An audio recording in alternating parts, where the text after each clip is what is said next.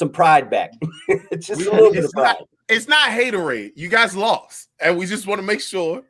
Yeah, well, at least he was there. But in defense, the Kansas City, their offensive line was in disarray. We already knew that coming into the game. So it was. But what's happening with the running back that came from Pittsburgh from the Jets, Bell? He's not part of the shit at all. I was telling Lloyd that earlier, that it seemed like during the game, Andy Reid went back to Philly Andy Reid and just. It seems like that, right? Right. Yeah. I don't know why you picked him up to do nothing with him. Hey, the craziest shit that I've peeped today, and I forgot all about it. Do you realize that LaShawn McCoy got 2 fucking rings in a row? Yes. Did he play last year? No. He was benched for the Super Bowl then too. Twice.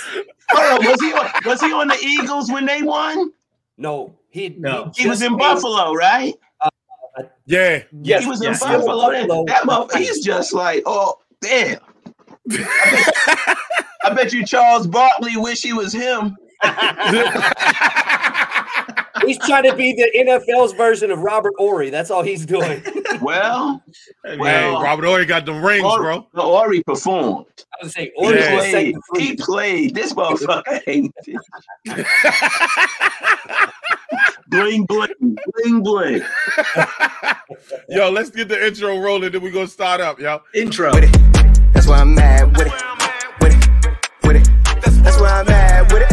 Straight out the trap with it. Whatever you want, whatever you need, it's on tab, get it. That's why I'm mad with it. That's why I'm mad with it. That's where I'm at. Okay, you chasing clout, oh no way, your shit turn. What's going on, ladies and gentlemen? It's the I'ma Get in Trouble podcast with Lloyd Lee, Terrence Godwith, and our special guest. Our special guest is none other than Mr. Bob Sumner himself. How you doing today, sir? I'm fantastic, bro. How you? I'm trying. I'm over here dying laughing. What's good, fellas? What's up, sir? I didn't expect to get roasted by the legend so quick. I'll take it. That wasn't even a roast, man. That wasn't even a roast. I'm just not even reloaded yet. Hey, that's what we call saute. He gave you that light work, son. That was the saute. Yo, so Mr. Sumner, like as soon as we found out that we were going to be able to get a chance to talk with you, I think all of our minds exploded with all the different questions that we wanted to ask. Lloyd, we have a group chat, and Lloyd and Terrence were like back and forth. I was at work. Lloyd and Terrence just back and forth with all these different questions. And the first thing that we're not going to ask any of them. The first thing I want to know is, how much about sports do you know, sir? You was quoting some old stuff during the pre-show. Well, the truth of the matter is, like, everyone asked me if I wasn't doing what I'm doing now, what would I be doing? And I would probably be either someone's assistant coach, basketball, or scout. And I'm talking about on a major tip. You know, I would have probably worked myself up, you know, through the ranks of high school to college or whatever. But I think that I would have been in the big leagues, because I've been around this thing for a minute, you know. So your main focus is basketball. That's your main necessity. Well, not necessarily. I mean, you can ask me any question about sports besides probably badminton and some shit like that. Cricket, right, sir? Cricket. No, but I mean, just in terms of like the 3 major sports, I'm all good. I'll be your lifeline on how to be a millionaire. So when you say 3 major sports, you mean soccer, right? I mean, that's no. No, I wouldn't say soccer as one of the 3. even though, if you're overseas, they call football, soccer football. So, but I did, I will take you on this trip though. When I was in college at Seton Hall, I took a job as like a ticket taker and usher at Giant Stadium, right? This is before MetLife, at Giant Stadium. And at that time, the Giants shared the stadium with the professional soccer team that was in town called the Cosmos, the New York Cosmos. And on that team was the world's greatest soccer player ever. His name was Pele. Hey. Okay. So I used to watch a lot of Pele, Giorgio Canaglia, Steve Hunt, Franz Beckenbauer. I know Kyle Rote Jr. I know about some soccer, fam. Bend it like Beckham. What game are you watching right now? I see something in your reflection. What are you watching now? I'm watching. Right now, I'm watching Brooklyn and the Pistons, but we also have Houston. Houston is rocking with the Pelicans. That's a nice one. Mm-hmm. And then you have the Knicks are balling with the Heat right now. So we got 3 games rocking right now. Do you think the Nets are going to be the ones that come out of the East? No, but here's the craziest shit about what I'm watching right now. There's a college game on right now that I have no interest in, and I can't believe I don't have any interest in watching Arkansas play Kentucky. Kentucky, I'm not trying to watch right now. Why? Because Kentucky, their leading scorer is averaging 12 points a game. I saw that shit the other day. I was like, oh, hell no. They went from Wildcats to Mildcats right quick. What's a muskrats? Their leader scored 12 points.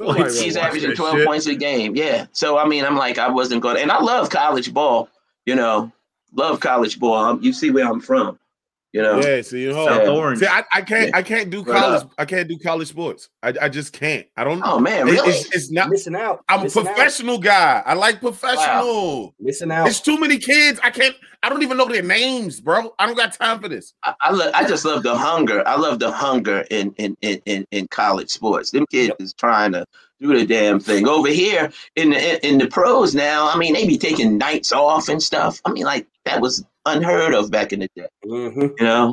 But I know you guys want to go to where y'all at? Where are you located? Anybody got a Waffle House in town? Terrence. I just moved out of DC a year and change ago, and now I'm in Omaha, Nebraska. Wow. Omaha, Nebraska. Let me tell you about Omaha, Nebraska real fast. Let's do it. I travel all over the country, right? Yes. I scoured the whole country over and over. I hit Omaha. Omaha, I'm big on all sports and college baseball World Series. Definitely. What tripped me out about Omaha was I had never seen as many bowling alleys. Like bowling, AMF, I guess, was out there. AMF, bowling, but it was so many bowling alleys. I was like, damn, it just kind of like blew me away. And then they had like real juke joints. Mm-hmm. Juke joints where you go in and feel like, Ma Rainey's about to come out and start singing and shit. Mm-hmm. Dude, that's Omaha is I didn't even know what the fuck it was. I'm not gonna lie. I kept saying he was an don't idol. know that it's as big as it is too. Yeah, Bob Gibson. Bob Gibson, the best right-handed pitcher in baseball history, was from Omaha. And we had I'm in Jersey, and my high school had a nice little pipeline to Lincoln, Nebraska, with University of Nebraska. I have a few guys that have national championships from there. So there's an affection for Nebraska with us here. Yeah. So and I'm still in DC. I'm in quote unquote DC. Columbia. Right. I'm in Columbia, Maryland. Right. Come on now. I'm right by 95. I'm in DC. Right. And then Lloyd is I'm in Las Vegas. I just moved here a couple months ago, so living in Las Vegas. Cool. Vegas, man. Damn. This has been the greatest part about the pandemic. So me and Lloyd actually started this podcast as a live show in DC. That like we were running out of a bar, but we were getting like 100 people. And then the pandemic hit, and then we couldn't do the show anymore. So then the podcast turned into actually a podcast, and then we found a way to branch everybody together. So it's kind of cool that we're not even in the same city at all. Yeah, that's dope, man. You know, the last time I've been out, besides running to New York a couple times to do some tapings, my last time out in public was that night at City Winery. Wow. That's how long it's been. That was in March of 2020. 2020. Yeah, that was before the festival. That was a great night. I'm actually getting ready to kick off my own podcast. Oh, yeah.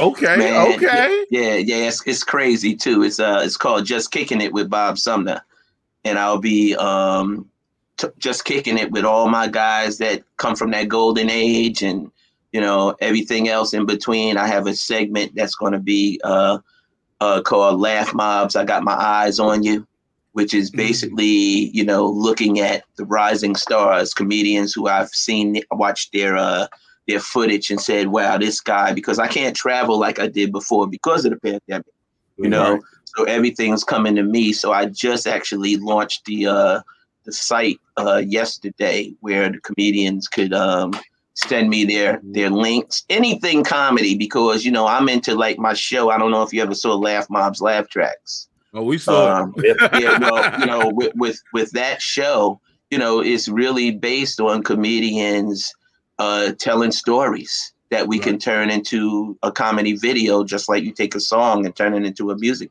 video.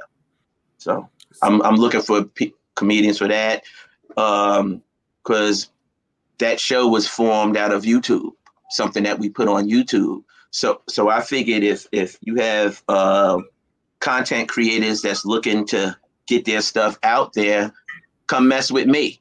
You know what I mean? I'll look at it, and if it's right, we can like figure something out and try to get that thing on something, because everybody's always hitting me looking for content. So I said, I might as well with the pandemic, I didn't open up the floodgates. Now I have a podcast coming. I have the site where I can look at talent, and because after the pandemic, bruh, this shit is brand new. I'm treating 2021 like it's 1991, and you know what happened then. Change the game. Change the game. History. He loves to mute himself. I don't know why my thing just keeps doing that. Either way, I saw your post about you taking in comics, and one of the things that I wanted to ask you was, I saw in another interview that you did that you love comics pushing the envelope and innovating and being independent, right? Exactly. So what is it, do you think, out of this pandemic that these newer comics, to get ready for this new age of Def Jam coming, like what should they be doing? Like what should they be coming out of this pandemic with? Well, the thing is, it's not like the new age of Def Jam, it's the new age of Bob Sumner. Okay. You know what I'm saying? I mean, that was just a job for me, because I was doing this thing long before Def Comedy Jam. I actually celebrated my anniversary yesterday, and the first comedy show I ever produced was on February 8th, 1985. Ooh. Wow. All right. Wow. That's older than me. Well, again, I take this. I'm very passionate about this because what I do changed lives. You know what I mean? And when I was watching something the other day, and it really hit me because it was the comedian. It was like one of my guys, and it was like he was doing something, and it was like a life-changing experience that had happened for them. And that's just how I roll. I watched a lot of people make it who I remember when they didn't have enough money to catch the train to their, next gig. You know what I'm saying? So I want to be able to, if I could look out for that generation the way I did with the same formula that I have now, why not do it again? All I need is that opportunity to do it again, you know, and thank God that Russell and Stan, you know, gave me that opportunity years ago, because nobody knew that a 2-show pilot was going to turn into 104 shows. If you saw the Def Jam 25 on Netflix, I mean, that thing was bugging me out, because that was all my work up on that stage. And also the in memoriam was deep, because I'm the only one who knew all 20 of those comedians who passed away. You know what I mean? I remember when I put all of them on. I have one of those type of memories where, you know, I note take. You know what I'm saying? Lloyd, you go ahead, man. You had some questions. Yeah, I mean, Bob Sumner, 2021. What do you look for, like, in a comedian? Like, of course, funny, but beyond funny, what is it that, like, catches your eye that goes, oh, this is something. We got something here. Well, one thing is, just like how I never met you guys before, you know, but when I popped on the screen and you guys was on already, we just started kicking it. You know what I mean? We just started kicking it. Know what that was? Your characters. I felt your characters. I felt your vibes. You guys are cool. I have to first be able to, I don't care how funny you are.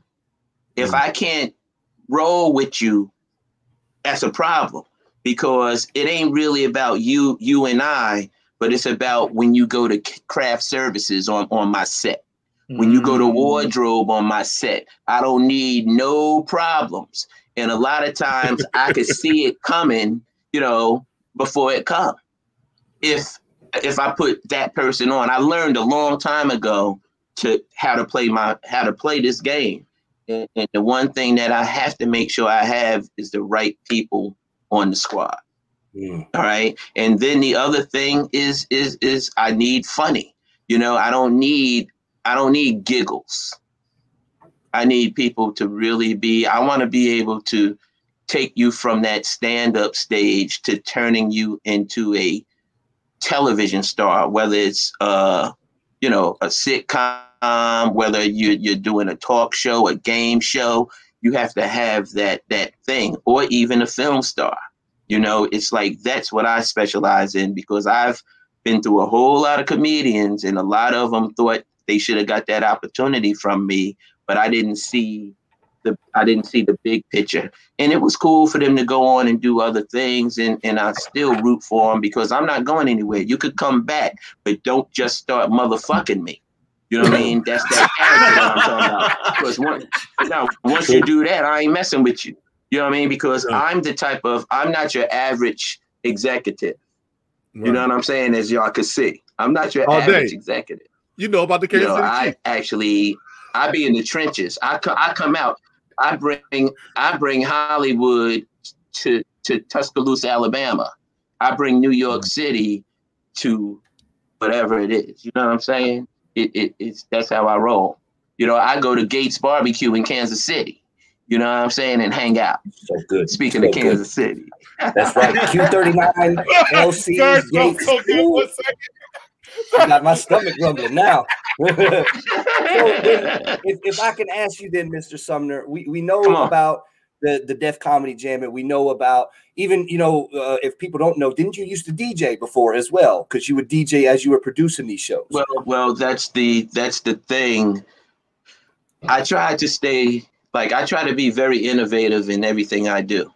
And when I decided to get into the comedy business full time, I was already DJing, and I was on the radio and at Seton Hall and doing all this stuff.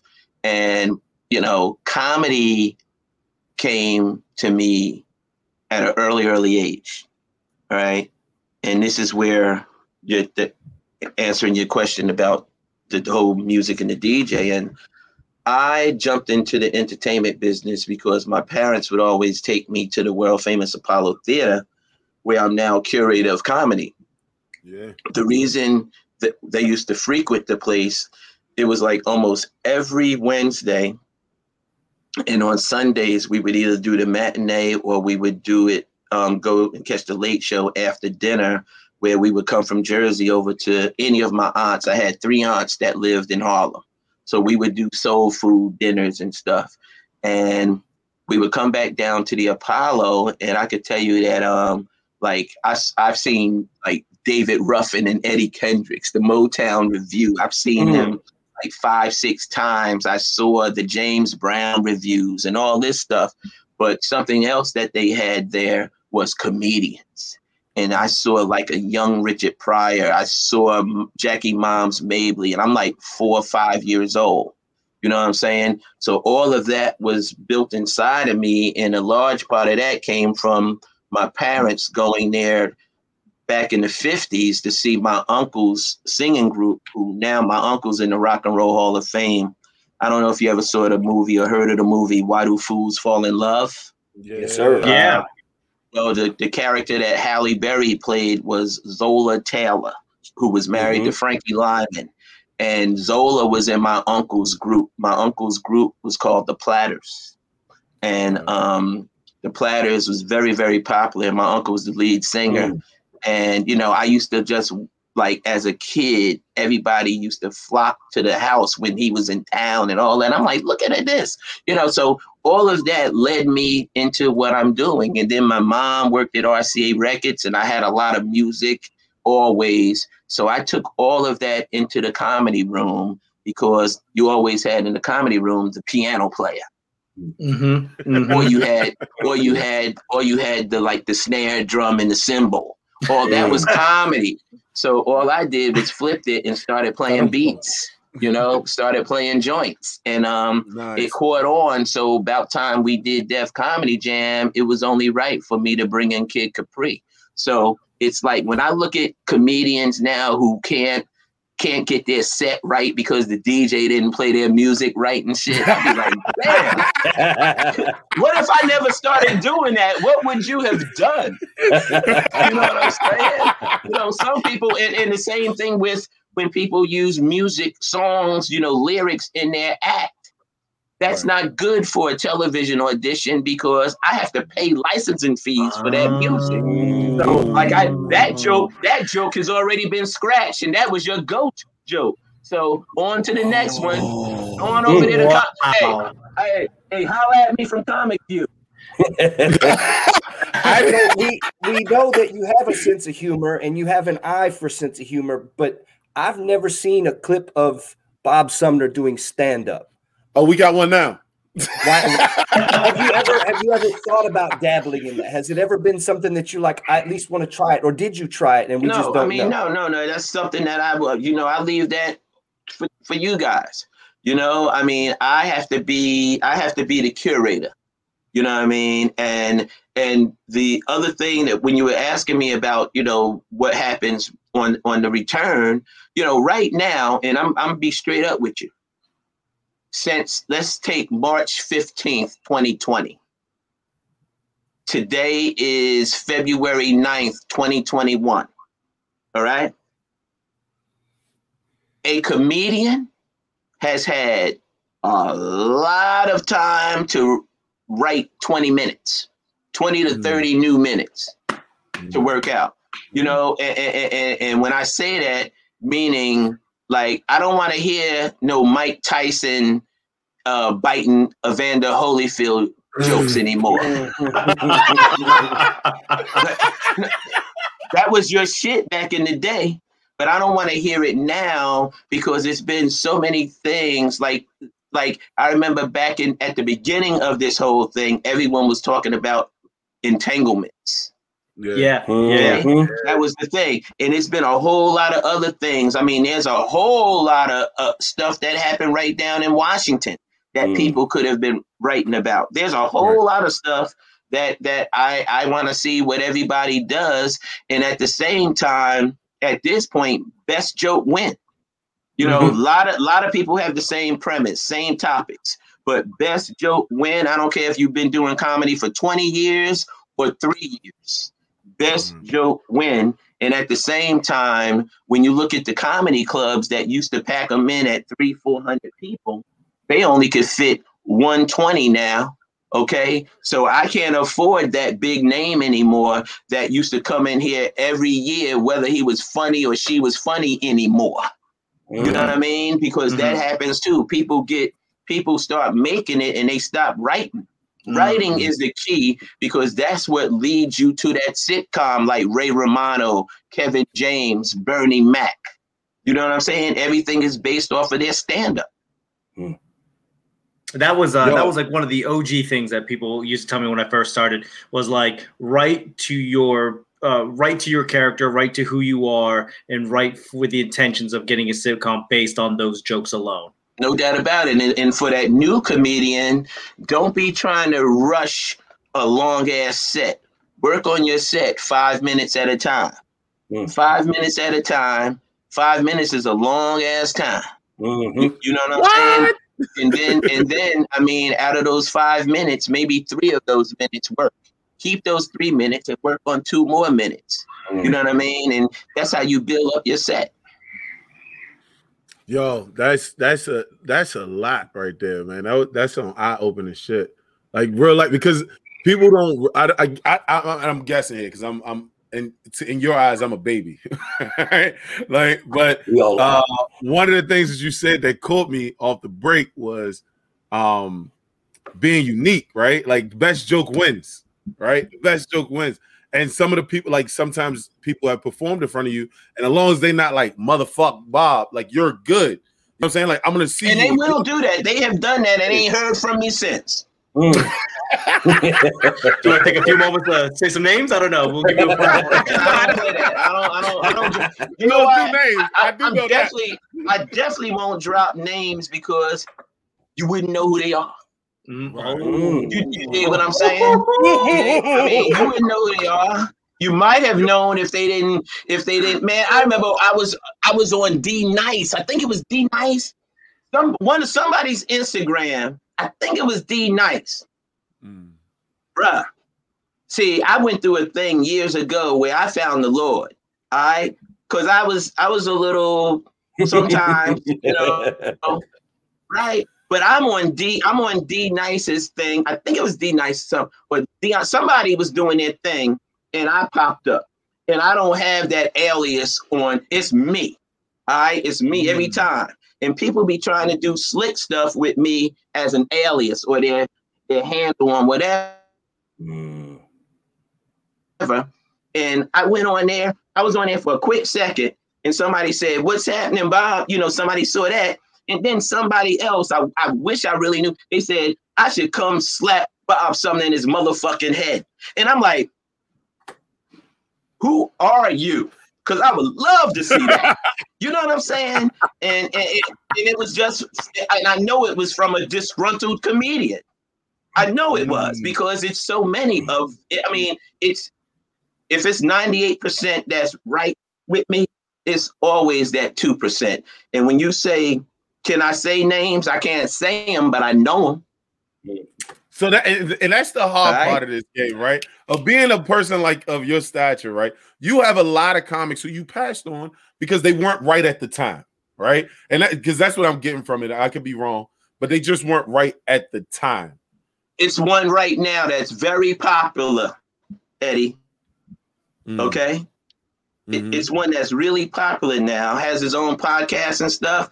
I had some of my people who found me up saying, B, check this out. Check out what this dude was saying about you. His name's not Eddie Lyles, ladies and gentlemen. I just want to say that. You know, and that's what happens. Just like the brother that never made the team in high school, but all of a sudden he done got good at 30. You know what I'm saying? Right. It's like that sometimes, you know what I mean? And I understand why you're upset, but a lot of comedians would tell you that when they thought they was ready and I didn't put them on, they understood when I put them on. And, and the reason I put them on is why? Because they didn't MF me. Right? Yeah, I think a lot of the OGs told us about you in that regards. Eddie Bryant is one of my mentors. Shout out to Big OG Eddie Bryant. And he was, I think when I performed, He was like, man, don't worry about it. Bob saw me like 4 times before he gave me something, like put me on something. He even said hi to me. So, like, yeah, like I've heard that about you, man. So what, Lloyd, I can let you ask. I know I asked you questions today, and you say, oh, Eddie is someone like who Bernie was in 91. You know what I mean? I say that because Eddie is skilled. Eddie is ready. All right. But everybody, the world don't know Eddie. Like the world didn't know Bernie until I gave him that platform. Even Bernie's first Def Jam set, which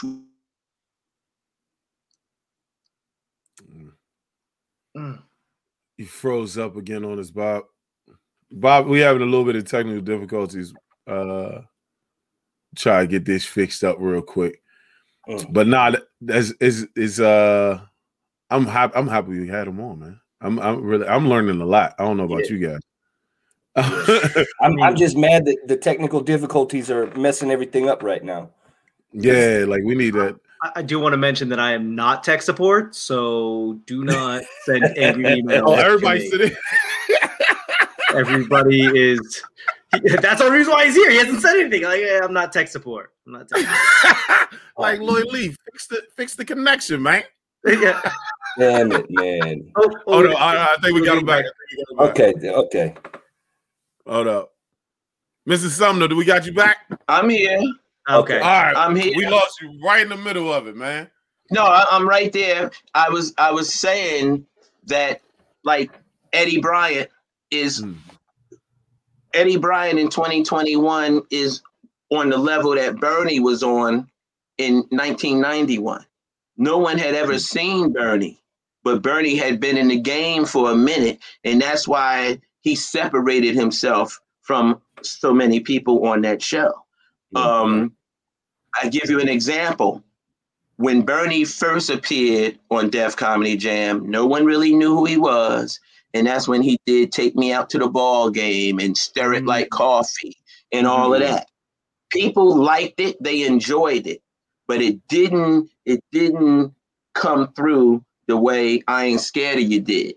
All right. And it's because now everybody know who Bernie is. So now they're looking at him differently now, like he's a star. He has arrived, you know, and that's what happens with comedy. All of these people, Tiffany Haddish did Def Comedy Jam in 2007 when we came back and did a hell of a job and was making things happen.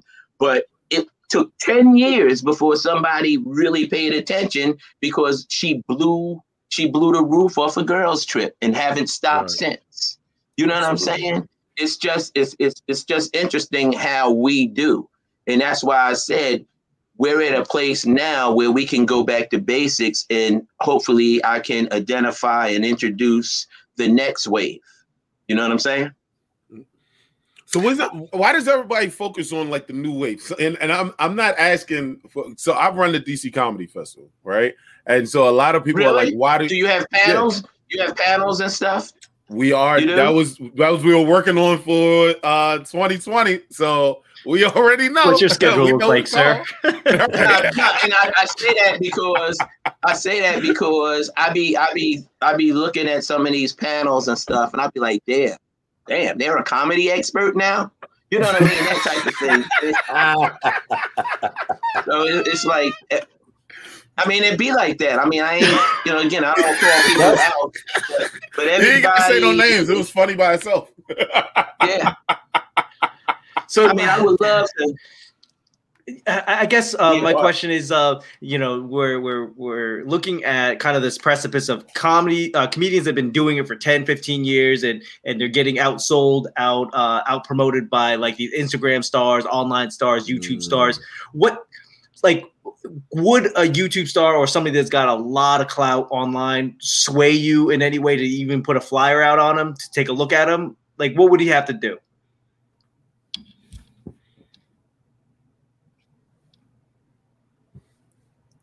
Oh man, Bob, did you get that? Did you get that question? I'm not stuck. Okay. Oh, okay. Did you say I was stuck? Yeah. Give for a second. Yeah, I said I wasn't stuck. I was just absorbing what he just said. He said, "What I did? Let me tell you something. I'm. You know, it's real interesting that I've had to fall into taking these submissions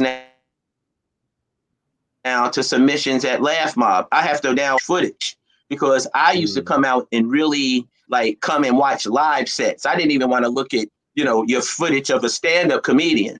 So you think I want to pay attention to an Instagram comedian? I don't even pay attention to that unless they're doing stand-up comedy. I don't want to see the funny, you know, I remember a young lady told me that she went over to Caroline's to see this particular Instagram comedian and how funny he was, right? So I trusted her. So I asked her, what was it about his set? You know, what is it about this guy that you really liked? And y'all know what happened when she told me my response. Know what she said? She said, "You should see his dance."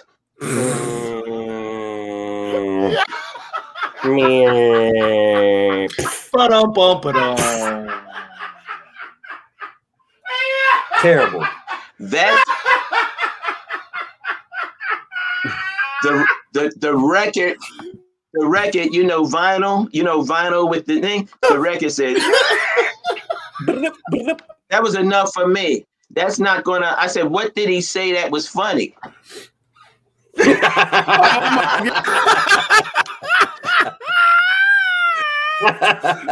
can't, yo. You like that though?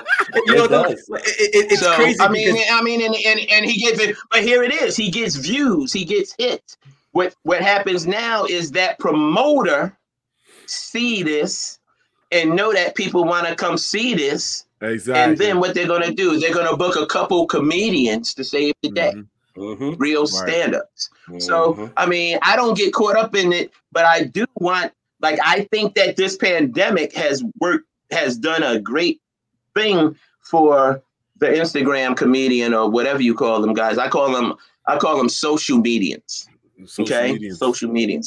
Yeah, because I think that what they should have done now is now they have time to write as well, or get a ghost writer to put together a real set, and now they could come out like smoking. There's one comedian in particular that I could say I get it because he was a dope stand-up before he became an Instagram star, and that's Shula King. Yeah, I don't know if you're with me. Shula was dope before him.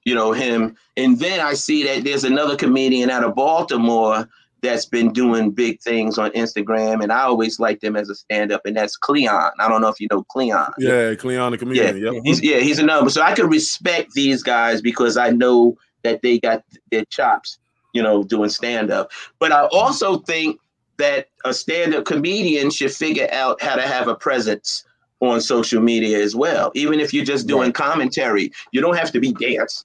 You know what I'm saying? Please stop with the dance, bro. That's the new TikTok dance, the Sumner. With this dance. Hey, you asked me if I ever did stand up or anything. I can tell you if I take the funniest jokes that I've heard, like from comedians who only had that one joke, and I combined them, right? And then I come out and start dancing. Somebody asked me the other day, there was a comedian in Richmond that I saw. I was at a showcase years ago. The comedian didn't have any funny, like he wasn't really funny.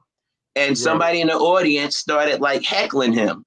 And I guess that's all he needed. That was his thing. Because he came with two that I've heard people use it over and over now. And I actually had put these two jokes in a book called Snaps years ago, because I had heard these two snaps at the showcase, and one of them was the guy had said that the guy was heckling the guy, and the comedian on stage was like, "Would y'all have this guy tell him to be quiet?" Right, and then he said, "This guy just won't be quiet, right, with his short ass." right? And I said, oh, here he go, right? He said, would y'all look at this short motherfucker, right? He said, I bet you could see his feet on his driver's license picture. When he said, "Oh my God, that's an old one, yo." Yeah, but it was so funny back then. It was the first time I ever heard it, and I know I started, hearing it after because people will take it, right? And then he came right back with another one that I had never heard. He said, "With his black ass, motherfucker, so black. I bet when he get in his car, the oil light come on, right?" Listen. Fuck you, Lloyd. Fuck you. Listen, these joints was so funny to me, and then I mean, just you hear jokes that you never really heard, like, not that I don't even know if I guess I could say this. Because it's just, no, because it's just a joke. And, but they said, I mean, it's hockey season, right? It's hockey season. Is it, right? Terrence? Yep. Yeah, it's hockey season. and the guy asked me, he said, "Bob, do you know the difference?" He said, do you know the difference between a Polish woman? He said, You know the difference between a Polish woman and a hockey player? And I was like, no. Do you guys know? There's no puck. Huh? There's no puck. Nah, a Polish woman and a hockey player wear the same shorts for 3 periods. Oh, shit. I quit, yo. Hey, yo. Yeah, you gonna get in trouble for that one. Hey, Lloyd, give him the statement, bro. We go. This is a one time. Now, Mr. Sumner's gonna have to read the apology statement in this bullshit cancel culture, right? Like, fuck them all. I am offended. I demand an apology. Cal said it's just, but I'm hearing these people tell me these different jokes. I mean, there was an old joke in New York about the difference. Do you know the difference between, you have the New York Mets and you have the New York Yankees, right? Mm-hmm. So the joke was, do you know the difference between a Citi Field hot dog and a Yankee Stadium hot dog? $47, dude. Huh? $47. That's the difference. Do you know? No. What is it? The difference? No. The difference between a Citi Field hot dog and a Yankee Stadium hot dog is you could get a Yankee Stadium hot dog in October. Ooh. Stings. Oh, that's fucked up. Playoffs, especially because my Royals beat the Mets in 2015, baby. Playoffs. Somebody would have said that about the Nationals. I smacked the shit out of them. It took me a second, but I got it. Oh, somebody doesn't actually watch a lot of baseball. I don't. Listen, okay. I'm a fan of the Nationals. When they're winning. When they're not winning. World Series, when we won the World Series, I was running around like I watched baseball all season, son. Yeah. So I have another question then for you, Mr. Sumner. We just asked Toure, and it's been a subject that kind of circulates on here because all of us kind of came up in that scene. So how do you feel about the difference in urban comedy scenes versus mainstream scenes? And how does that affect you going as far as how you view comedy? What are your thoughts on that? I don't quite understand what's considered. I guess urban comedy. No, sir, it is not. No, sir. I don't think it is. That's why, like, I hear, and it used to really like play on me sometime. Then I said, wow, this is pretty flattering. Just like you might want a cola, but you say, I want a Coke, right? But it's a cola, Mm-hmm. Same thing with somebody say a Def Jam comedian.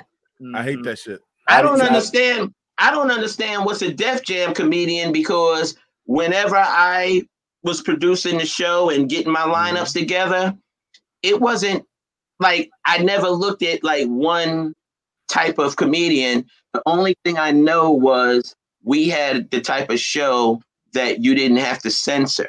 You could do your nightclub. You could do your nightclub act. And if there's 4 comedians on the show and 2 or 3 of them, use the F-bombs or whatever, it's making you feel like everyone did. But, when Cedric was on the show, JB Smooth, these guys wasn't really going in. And then we had like comedians like Warren Hutchison, who went on to executive produce Martin or the Bernie Mac show and all that stuff.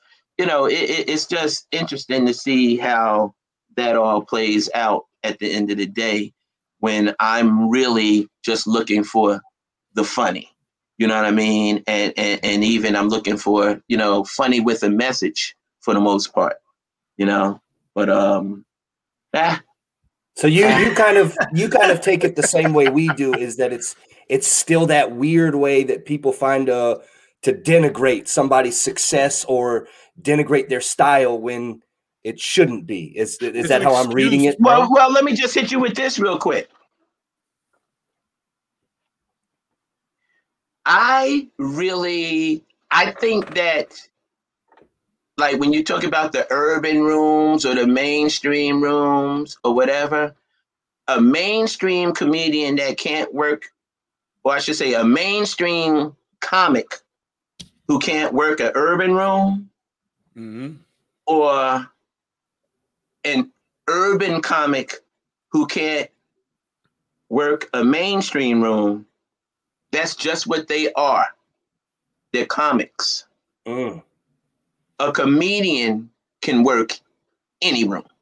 Ooh, that's right. I look for comedians. I'm sorry. Somebody write that down. Someone write that down, please. Like, yeah. Yeah, because a comedian can make anybody laugh. Let me ask you this. Was George Carlin considered an urban comedian? No. Did George Carlin make you laugh your ass off? One of the top 5s for me. You see what I'm trying to say? Absolutely. You see what I'm trying to say? Absolutely. Is Eddie Murphy considered a mainstream comedian? No. For people that make excuses, because that's what I think that terminology comes from, right? Because me and my manager talk about this all the time, about like people will be like, "Oh, I don't like doing urban rooms," but I'm like, like, what are you saying, bro? Like, you don't have the right song.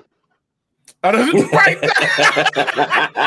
I'm dancing up for like I like telling stories. So as a comedian, like I just want to go up and do my jokes. Who resonate with my jokes? Resonate with my jokes.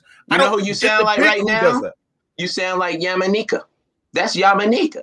Yamanika don't care who's in that audience. You know, I'm on a special right now. That's running.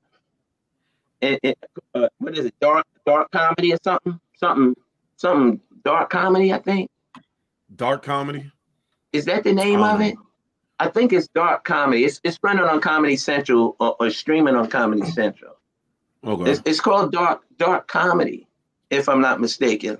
Look, I know Lloyd's looking it up. I'm looking it up right now. Dark humor.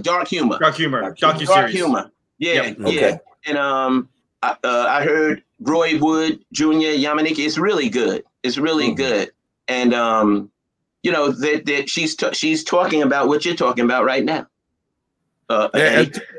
Because I mean, I that's the one thing that I think I find it as an excuse, and that's just me. People just use it as an excuse. Yes. Oh, I didn't do well because I don't do well in urban comedy. He didn't do well because he normally does mainstream comedy. Oh, he doesn't do well here because white people don't like him. Like, dude, just be a comic. Who comes, bro. And on that same note, it really doesn't make a difference if 10 people's in that room or 10,000. You have to deliver. Sir. You have to deliver it, because I was in LA, Sherman Oaks, at some little spot one night, and it was more comedians in the room than it was people. But the people who were in the room were like major players in Hollywood, you know, and some of the comedians came and brought it, and some of the comedians came in and act like nobody was in that room.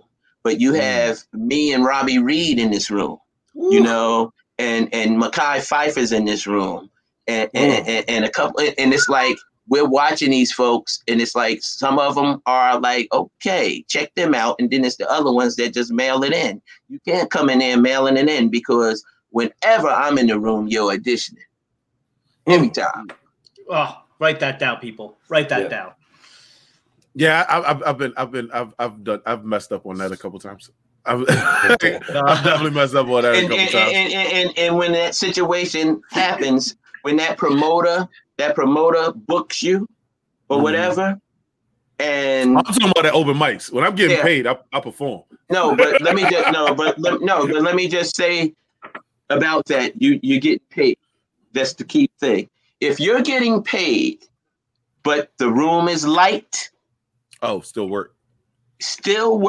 Always. and don't use the room as your crutch of jokes, because it's not going to work. Because when the comedian says, "Whoa, the promoter security did a great job keeping people out of here," the promoter don't want to hear that, because he's paying you. You know, that's not why he hired you to be funny. And the audience don't want to feel like they're dumb for being here. You're making them feel like they're here to support you. So don't start making the joke all about them. Now you done zeroed in on them. You're ungrateful. Hey, listen. I was at the Comedy Store, right? This is before I was booking the Comedy Store. I would fall into a room, especially Crack 'em Up Thursdays, up in the belly room. Michelle's room, yeah.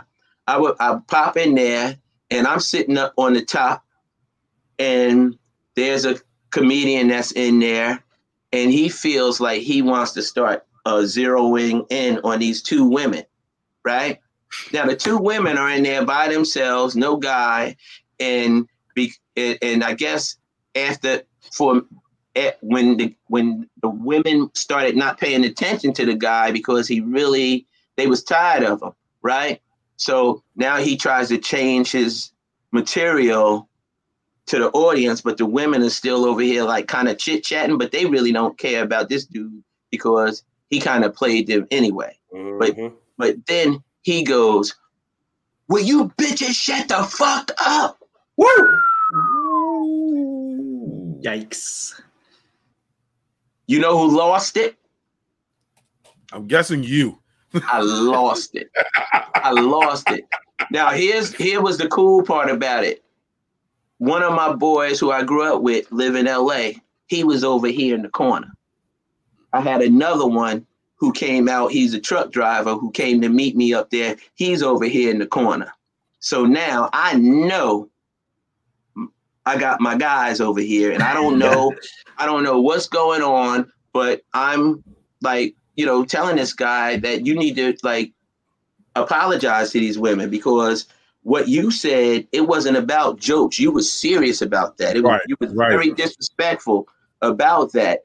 And part of the reason that this guy gave me, he gave me more of a reason to get in his case, because he ain't know who I was in there the whole time, new comedian, not knowing who I am. I'm sitting there, and he goes and start telling, like, who remembers Def Comedy Jam? And he started like mimicking Def Comedy Jam to a point where it was being very disrespectful. It was being kind of racist with it, right? So, and I didn't say anything, but when he started messing with them women, he opened up that can of worms like no other. And it was just one of them things. And that's why I'm saying a comedian has to really watch who's in that room, because later on, my guys who I told you from home, they felt a certain type of way where they needed to talk to him. And they pulled them in, and then they said, then they called me. They said, Bob, come here for a minute, right? And I walked over there, and the guy looked at me, and he said, "You're Bob Sumner? I am so sorry. I apologize. I had no idea you were in there, right? That was you." And I'm saying to myself, that's not the point. Yes, absolutely. It's your material. That was the problem. Why make us your joke? I'm in here trying to maybe sign your ass if you're funny. Right. But right about now, go dance your ass across the street. The goddamn dance. We need to do the hashtag Bob Sumner challenge. This goes around on Instagram. I already been thinking about it's like, and I know you guys probably have already. It's so many comedians over the years have decided that they could do the best Bob Sumner impression. Everybody think they can talk like me. And I'm like, okay, all right, motherfucker. All right. With all due respect, I'm gonna let them because I'm gonna not try. I'm not gonna. I don't do voices. I'm good, son. I'm terrible with fucking accents. Like my British is Australian, but like with a really shitty country twang, so I can't do none of that shit. I got you. As the only dude on this panel, on this Drake that could possibly get away with it, I say no. I'm good on this side. My man, I would not do that. I would not do that. That's what's up. Because trust and believe me, man. This is my little lab that I'm in, and I'm cooking up some hot stuff for the reset. But again, I'm really excited about this. Because comedy, I needed a break. I've been traveling out of airports. This is my longest break from March of last year to now. This is my longest break of not being in an airport since 1991 for real. Wow. Jesus. Dang. Wow. So after September 11th, he was still like, I'm getting on this plane when you guys open back up. So does everything open back up. So I mean, and it's weird that you told that story, because I had to talk to again. I don't think I'm anywhere near you. Like, you know what I'm saying? But we have a show. We have a show at the DuPont Underground. We hold like 300 something people, and so we go to other shows and look for like comics in DC to like perform at this show. And this comic one time went off on a group of gentlemen that happened to be gay, and he was just frying them and then just making fun of it because the guy wore this he had on Versace underwear, he had on like a Versace belt or something. He was like, all this stuff fake, and I was like, bruh, like, what are you doing, fam? Like, this isn't funny anymore. They were talking during my set. Then keep performing, like, because I'll tell you the truth. When you funny, people stop talking. If they're talking, it's because you're not funny. Because the rest of the audience will get that ass in check if nobody else. Exactly. That's how it was. If you did watch Def Jam 25, Tiffany was doing an interview with Adele Givens, I think. Yeah. Cheryl Underwood and Melanie Camacho. And they mentioned you had to come through my room in Jersey called the Peppermint. Okay, I had a room called the Peppermint. Bill Bellamy hosted, and then when Bill moved to LA, Mike Epps started hosting. And in this room, it was like 500 people every Thursday night, literally, with another 200-300 trying to get in, right? So, of course, with all those people and libations flowing and, women walking past, pretty women and stuff, the guys is in there. It's kind of loud at times. Yeah. When the comedian on stage is not bringing it. Okay. But if the comedian on stage is bringing it, you could hear what they say, a mouse piss on cotton. You know what I'm saying? Mm-hmm. So it's really about what you do on the stage. A comedian could quiet the entire audience if he's funny or she's funny. Right. What you got, Terrence? I know you got 85 more questions, bro. I got Bob. How much longer you got, Bob? We don't want to keep. Yeah, you. We don't want to tie you up because we already at an hour. It felt like 15 minutes. I was gonna say this flew by for me. We did an hour. Yeah. An hour live. An hour live. Live. And I mean, messed up the technical. I'm just still like the little kid in me, Mr. Sumner, is fucking exploding.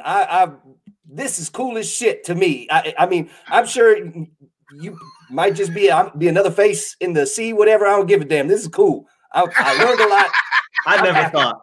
Nah, man. In 10 years, I didn't think I'd be in this position. Nope. Nah, I could say when my boy Dwight's daughter, when Ray hit me on the IG, I just needed the information, on how it is, and then I read up on what was going on. I said I could definitely make this happen because that's what I'm all about, and that's the misconception of me. I'm in at the Improv in Orlando one time, and I'm there hanging out with Tony Robbins, right? And it's a crowd of guys, and of course, it's blunt time, okay? And so dudes take a walk, and everybody talking, and I'm being how I am with you guys, right? And the guy's looking at me, and I'm like, "Why are you looking at me like this, yo?" And he goes, "Man, I can't believe this is you." And I said, "What do you mean you can't believe this is me?" He said, "Man, somebody told me you was an asshole," right? Woo. And it took me, it took me back for a minute because I said to myself, I mean, I know that I am an asshole to some people who I don't put on. Some comedians will do that, right? But I said, think about the dude that said that. Right? I said, at the end of the day, he's an asshole, ain't he? And know what he said? He said, yep. He really is. And I said, see, that's the thing. That's the thing. And that goes back to what I said to you guys before. With me, it ain't just about talent. It's about your character. And evidently, I had peeped this dude and wasn't messing with him. You know what I mean? So he just decided that he was going to spread the haterade around, as we know what haterade is. This guy turned me on to it earlier.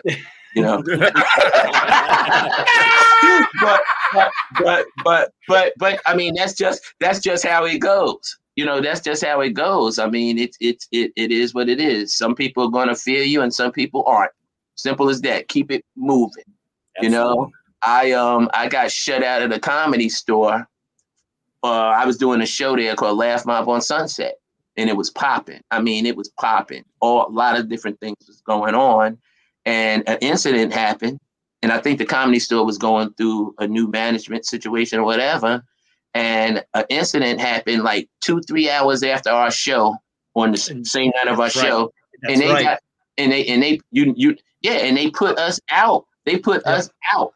And everybody is still calling me saying, Bob, y'all, man, I wish y'all, because I was giving guys an opportunity because out there, unless you popping or you part of a certain, you can't even get stage time, especially if you're coming from the east to the west or whatever the case may be. So, I was going back and forth to LA every 3 weeks for 5 years, building the Laugh Mob brand. So I was starting to ease my way back east anyway, because I left a lot of the comedians who I was identifying and who was coming out making things happen. They'd already, did their thing. So it's time for me to do it again. Right. So I'm trying to figure this thing out. And then they call saying that we can't do this thing anymore. So that was perfect timing. Right. I kid y'all not. I get back to the East Coast about 3-4 days later, the Apollo Theater call. Ooh. I'm like, okay, you do the math. Comedy Store, Apollo.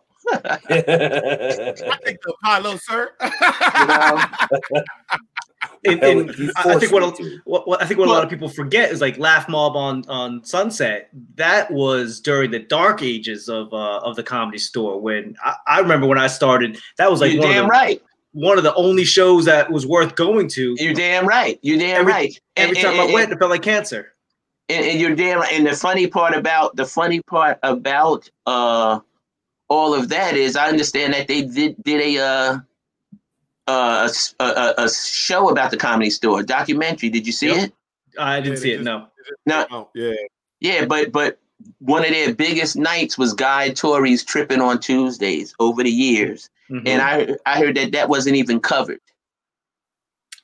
You don't say. Okay, and you can't blame it on Mitzi. Yeah, it was urban.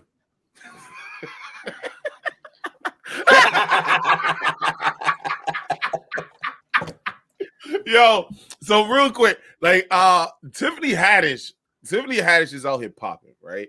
And I saw like she even gives you like special thanks for things. But she had my one. I think I love her, man. I'm so proud of her, man. I'm so proud of her. But she had the DC OG of OGs, Tony Woods and Barbara Carlisle, and was like all these guys on that show, and she was just paying homage to the comics that didn't, I guess, become household names, but are killers, right? Yeah, but I travel with Tony, like that's my road dog. Fam, how do you think I feel when I see them finally get this opportunity? I had them on Def Jam in the early 90s, right? They were popping then, and nobody seemed to bite. But now Tiff has given these comedians an opportunity to shine, and it's a beautiful thing. It's a beautiful. It's really, because I'm telling you, that was Tony. You know, it was so cool to see. It was so cool to see David give it up. Yeah, because everything is real. Tony was listening to another podcast. Tony was listening to somebody's podcast about a month ago or so, where he heard my name mentioned in a very ill way. And I knew about it.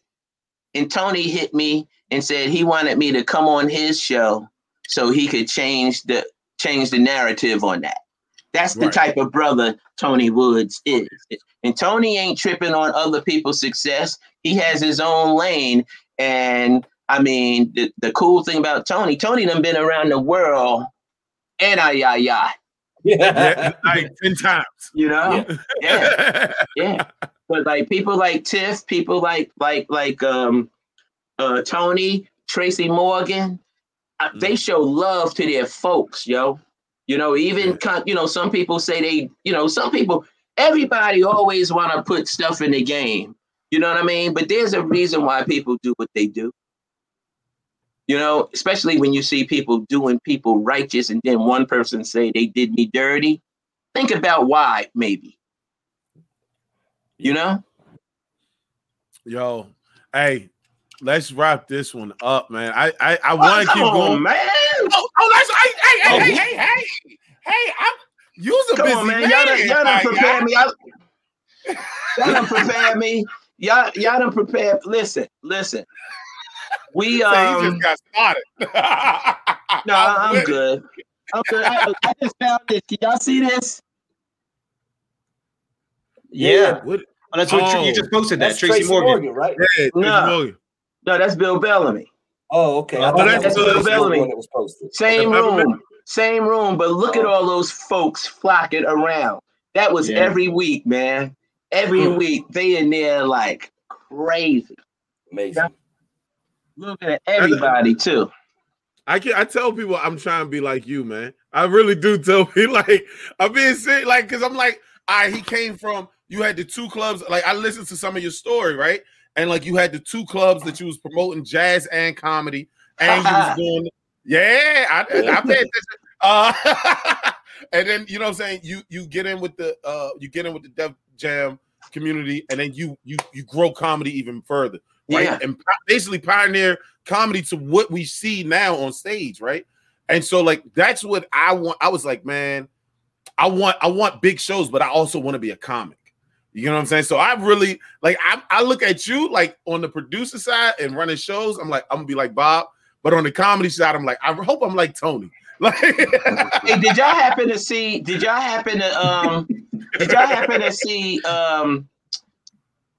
clip about with Joe Coy? What Joe said? Y'all never saw the clip? No. Which one? The first time Joe met me? No. Interesting. Go online and look at the first time Joe met me. In Kevin Hart's book, Kevin talks about the first time he met me. And I mean, I'm giving you opportunities, but you ain't shining yet. You know what I mean? I'm gonna show you, I'm gonna give you this opportunity, and then it's on you. And both of those guys got opportunities, and they talk about how they had to humble themselves because they thought they was banging at the time. But it was like, now this is, for lack of a better term, the big leagues, and both of them are so I love that they remembered where they came from. You know what I'm saying? Well, some people forget stuff, Yes. And that was, so speaking of that, right? Because that was actually one of my questions that I had for you, right? How does one prepare for the big leagues without forgetting about where they came from? How do one prepare? How does one prepare for the big leagues? How does one prepare themselves to, they always say, what is it? Opportunity is when, say it for me. Preparation. Time meets preparation. Something like that. Yeah. But there's no real secret sauce to that. There's really no secret sauce because it just happens. It happens overnight. 1 minute you asking me for a couple dollars to catch a flight, and the next thing you buying people cars. You know what I'm saying? It just happens, and you're not prepared for it. But how do you handle it? Let me give you a scenario. The pandemic. Everybody now is trying to figure out where their next dollar is going to come from. So now everybody is trying to do stand-up online with a Cash App. Okay. Oh. Think about this. Pre-pandemic, you get paid after the show. Fact. All right. You get paid after the show. Instead of you taking a quarter of that cash and putting it in your savings, not your checking, but your savings, right? You decided that you was going to run back to the mall so you could have your 30th pair of Nikes for the stage. That's what happens with so many people who aren't prepared. They are out here spending foolishly as opposed to banking and making it happen for that rainy day or that rainy year, because that's what has happened. I know there's so many comedians now that's looking at, why did I spend all that money on that chick last night? Yeah. Okay. Yeah, I can take that one. Yeah. Freaking goddamn Korean chicken. I feel targeted. You want soy sauce? I feel so targeted. You know what I'm talking about, because you were the one that was like, what's that fucking restaurant called? Bonchon. It's so good. That shit expensive as fuck. That $50 could have went into promo, asshole. Well, what I actually do is I take 50% of the check, put it in. That's for me, and then I take 25%, save it for taxes, and then the other 25% I use on expenses. That's how I break down my money. So you need to be part of that panel when he has, one of the panels, because it people need to hear that. Yeah.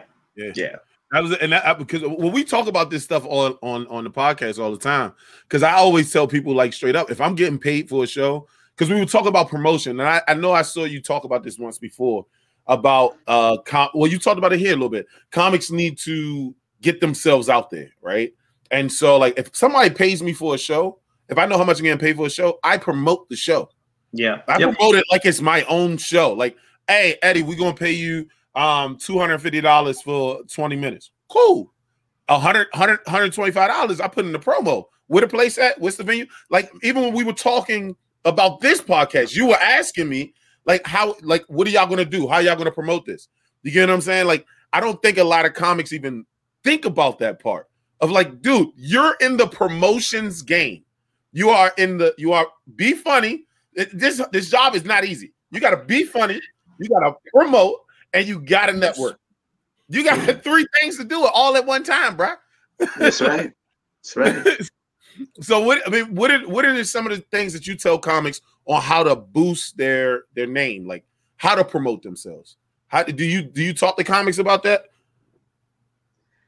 I mean, it goes a lot of ways, because see, what happens now is you have this social media thing. You have a way to getting it out there, and you get your squad.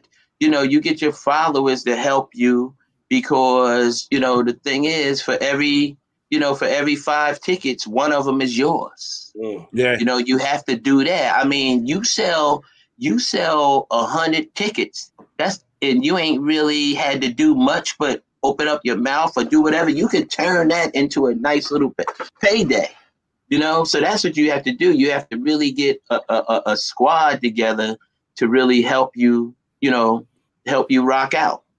These my guys right here. Yeah. I mean, it's as simple as that. I mean, it's no certain way, but consistency.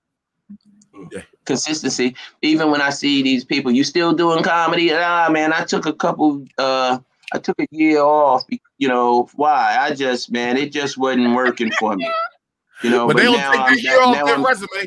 Now I'm back into it again. And this, that, and the other. I'm like, okay, next. Yep. Yep.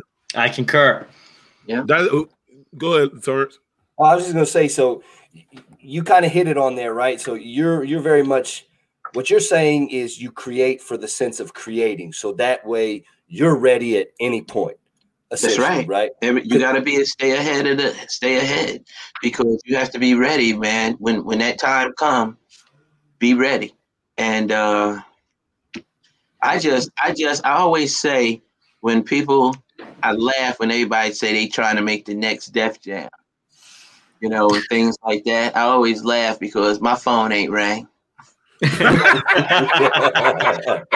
You wanna make the next Def Jam? I'll be a producing partner.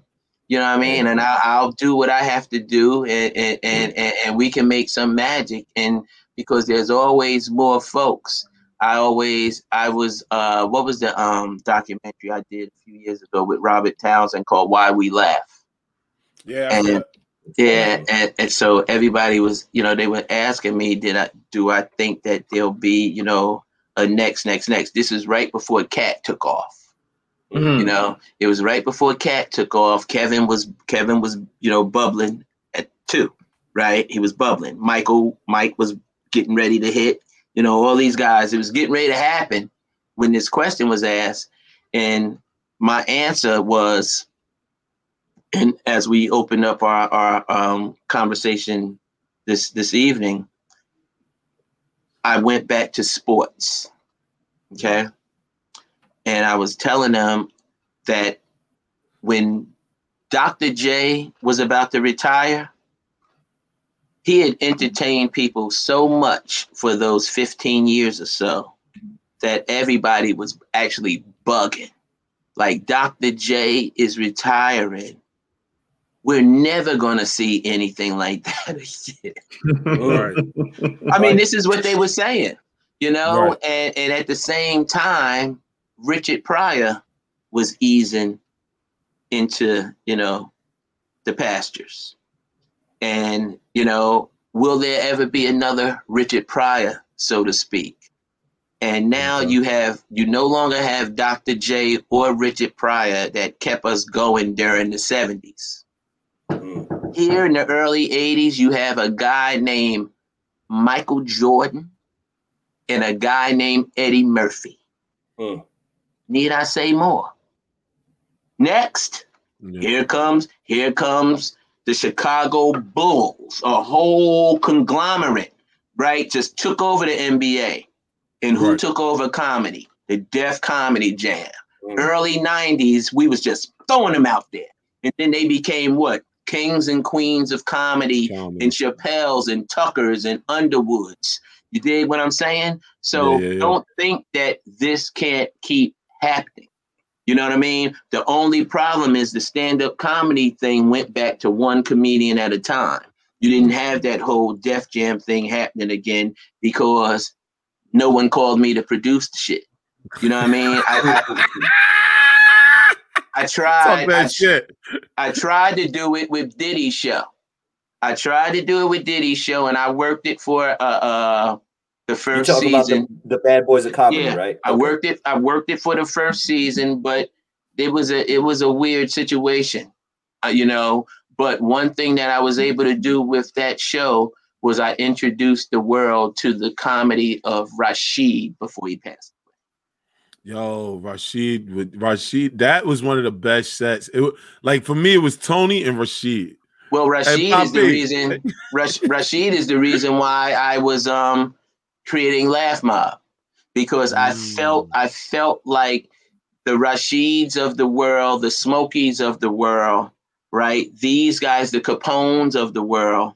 You know, these guys was like that next wave of bringing it. And, you know, everybody always asks me, how did Laugh Mob? What is Laugh Mob? Laugh Mob is just about laughing.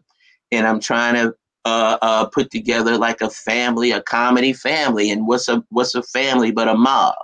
You know what I mean? And then I just took the acronym of MOB because it's more of Bob's best. Hey, okay. Talk that shit. Given that opportunity, Kid Capri and I have been working before the pandemic. We was doing some showcases down in Greenwich Village because we're trying to bring this whole thing back. And I wanted to get the essence of Richard Pryor. You know, Richard Pryor used to be in the Village doing his stuff over at Cafe Wah. Jimi Hendrix was over at Electric Ladyland Studios, you know, putting together Purple Haze and shit. So that's what Kid and I decided that we were going to do these showcases over on McDougal. And they really been coming together. Timmy Hall. Hey, Timmy Baltimore Hall. guy. Baltimore comic, man. Timmy Hall. Like Marshall Brandon. Yeah, okay. We had him on 2 weeks ago. Well, again, Timmy Hall and Marshall Brandon, Hot Sauce from St. These comedians they're next if somebody give them that opportunity. And then there's 5, like you have like Michelle from Baltimore, Mugga from New York. Like they've been around, like Eddie Bryan, and they've been around, but they need that opportunity to get the shot that the Queens got. You know what I mean? And then right out of, there's a young lady, Rita Brent. Rita Brent's out of Jackson, Mississippi. She opens for Ricky Smiley, right? Okay. When I tell you she's dope, she's dope. And then right there in Baltimore, there's Ty Davis and Stiletto. Both of those, they are ready. Like all of them are ready. You know what I mean? And it's crazy because I don't normally, like I stop like dropping names and stuff because people run after they got their little notepad shit.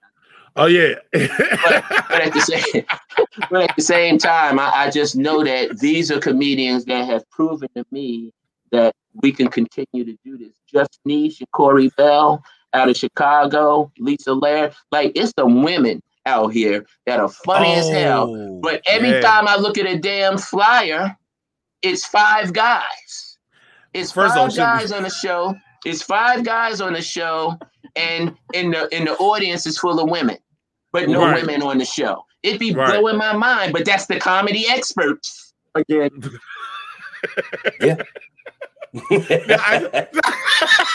and they probably, unfortunately, stay doing dick jokes in front of the all-female audience. Yeah, please don't do dick jokes. That's what half the time you see that shit, and it's like, are you even looking at your crowd to read what's going on? Yeah, and understanding what it is that they want and what it is they're laughing at, so you can adjust. Yeah. Right. Like I saw something you was talking about, like you have a female on everything that you do. You have to have a female on everything you do. And like, so that's like so Rashawn, for everybody listening, Rashawn books the hideout now. I don't anymore.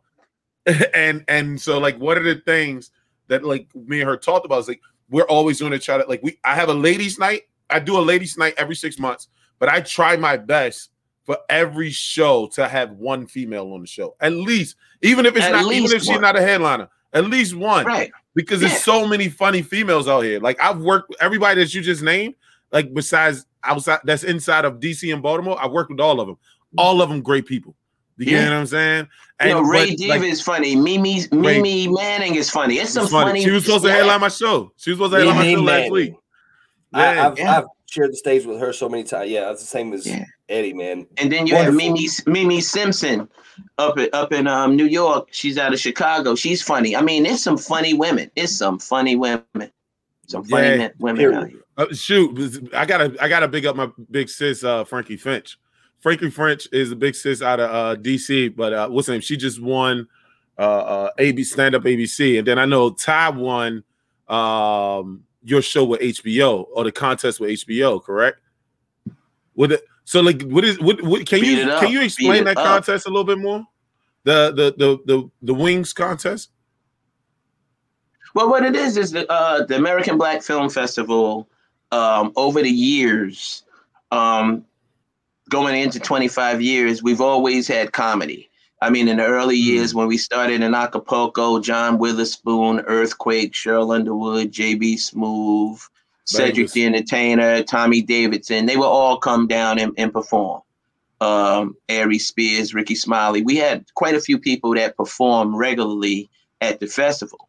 Then Jeff Friday, the executive producer and founder of the festival, called me. He said, Bob, I think that we should do some type of competition for, aspiring stand-ups and stuff. Your connection and what we have here, we could make something like this happen. And so we just pretty much put together the Comedy Wings competition. And over the past 8 years, and it's really been going well, where comedians submit their like 3 to 4 minutes, they submit their links, and then we break it down to semifinal and a final, and keep it moving from there. But what had really made Jeff do it is when Jamie and Monique won Oscars. Okay. You know what I'm saying? It was like, it's really, you have stand-up comedians winning these Oscars. We have this film festival. Why not open it up? So, and what Jeff was doing with the film festival was making it more of a thing that dealt with Black and brown, because you have Sundance, but, we wasn't all at Sundance, so he pretty much created his own Sundance, So what we're doing now, we just announced that we have created the ABFF Comedy Festival. So what we're going to do now, and we're going to do it virtually this year, of course, and the submissions is open online. Go to abff.com, but we are, doing it virtually now. But we're going to try to take this thing, just like Jeff turned this film festival into, his own Sundance. We want to turn this into Just for Laughs. You see what I'm saying? Everybody can't get to Montreal unless you know somebody. I know how this thing goes. Or legally. Right. You'd be like that streak at the Super Bowl. So we're gonna be doing the festival in what, June, I believe, what late May, sometime around there. May. Yeah, it say June 2nd through the 6th. Right. And they can watch it all online. Yeah, so I'm already on the website. The website is down low. If you can't, for everybody that's just listening, it's abff.com. All right. It'll take you right to the film festival. I mean, I'm sorry, to the ABFF Comedy Festival. It'll take you right to that page. So, I mean, we have, and that's why I say it's a whole lot of great things popping off. But this, my podcast, Just Kicking It, is going to be something of the way I'm designing it is going to be like, wow, people are going to be like, what? Yeah. What are your thoughts on how you want to do your podcast? What do you mean? What's my thoughts? Like, how are you going to do your podcast? Like, what is it going to be more about? It's really going to be about me talking to comedians that I've, dealt with over the years and just watching their journey, just kicking it in a real loose manner. It's not even just about their journey, but just current events. Yeah. Just kicking it, but it's going to be a real slick vibe connected to it, where you're going to be bobbing your head while you're listening to it. You know what I mean? And then we're going to, so then we're going to ease out of that interview, and then we're going to open up the doors to the rising stars, and we'll kick it with them, and then we'll listen to a clip from the up and coming comedian. And it's going to be a banging clip because I'm only identifying who has the it. You know what I mean? And and what's the it? I don't know it until I see it. And I never will forget when I saw the it in Craig Robinson.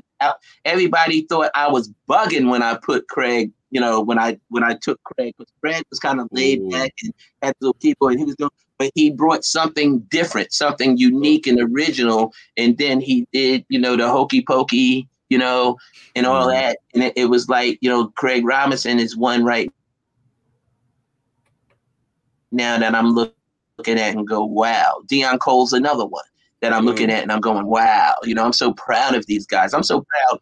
If I said this to you, like just my whole, I don't even know how to say it, but I'm gonna run some names down, and these was all somehow connected to that situation in those years. Right. And this is why I'm saying I would love to, in 2031, say a whole new list of names. New list of people. But if I say, like, with this show that I'm doing, with this podcast that I'm doing, and if someone declines, maybe you're busy or whatever, but hopefully you could come back, because Bill Bellamy, Deon Cole, Cedric the Entertainer, J.B. Smoove, Cheryl Underwood, D.L. Hughley, Chris Tucker, Monique, Ari Spears, Dave Chappelle, Eddie Griffin, Kevin Hart, Craig Robinson, Tiffany Haddish, Tracy Morgan, Ricky Smiley, Donnell Rollins, Tony Woods, Afion Crockett, Guy Torrey, Leslie Jones, Tasha Smith, Mike Epps, all of them have all been part of my tree, some more, what I mean? It goes on. And it's a beautiful thing that I have been able to assist them. I'm not going to, I never take claim on them. God can take the claim. Yeah. You know what I mean? But I was given an opportunity by Stan Lathan and Russell Simmons. They gave me the keys, and I think I did a good job. I think I did. You could have did a legendary job. Legendary. You need a little work. You have it on your wall behind you. So when does this podcast launch? When do you expect this podcast to be out? Well, we like to get it off. We like to get this off within the next, probably about a month. Probably in a month, because I just did a test run, making sure that all my stuff is popping and we getting everything into the flow. And it's going to be a very interesting ride that I'm so ready to take. Sounds exciting. I was just talking to a friend about when we was down at the ABFF one year, and we were at an HBO party, and I introduced, like, Regina King is like one of my best friends, you know, and I introduced Regina to Issa Rae. Introduce me. Right, and I look at Regina. I look at Regina and Issa. I look at them, and they're like the two hottest women in this thing, along with Tiff. You know what I mean? It's like when you never know when your time's gonna come. You know what I'm saying? And it's a beautiful thing. You know, it's a beautiful thing. Out of all the comics you've worked with, who's the one like surprised you the most, whether through their career or like at first impression? Who surprised you? Well, I would say just in terms of someone who I had no idea when I was speaking with them what I was going to see once they performed. And that was the first comedian that I ever showcased. That was Bernie. I couldn't believe it because I had already been doing, my shows at the Peppermint in, I should say Club 88 at the time. I was at another place in Jersey. And, I've seen some great performances. But when I saw Bernie Mac down at the Comedy Act Theater, it was a Comedy Act Theater in Atlanta as well as LA at this time.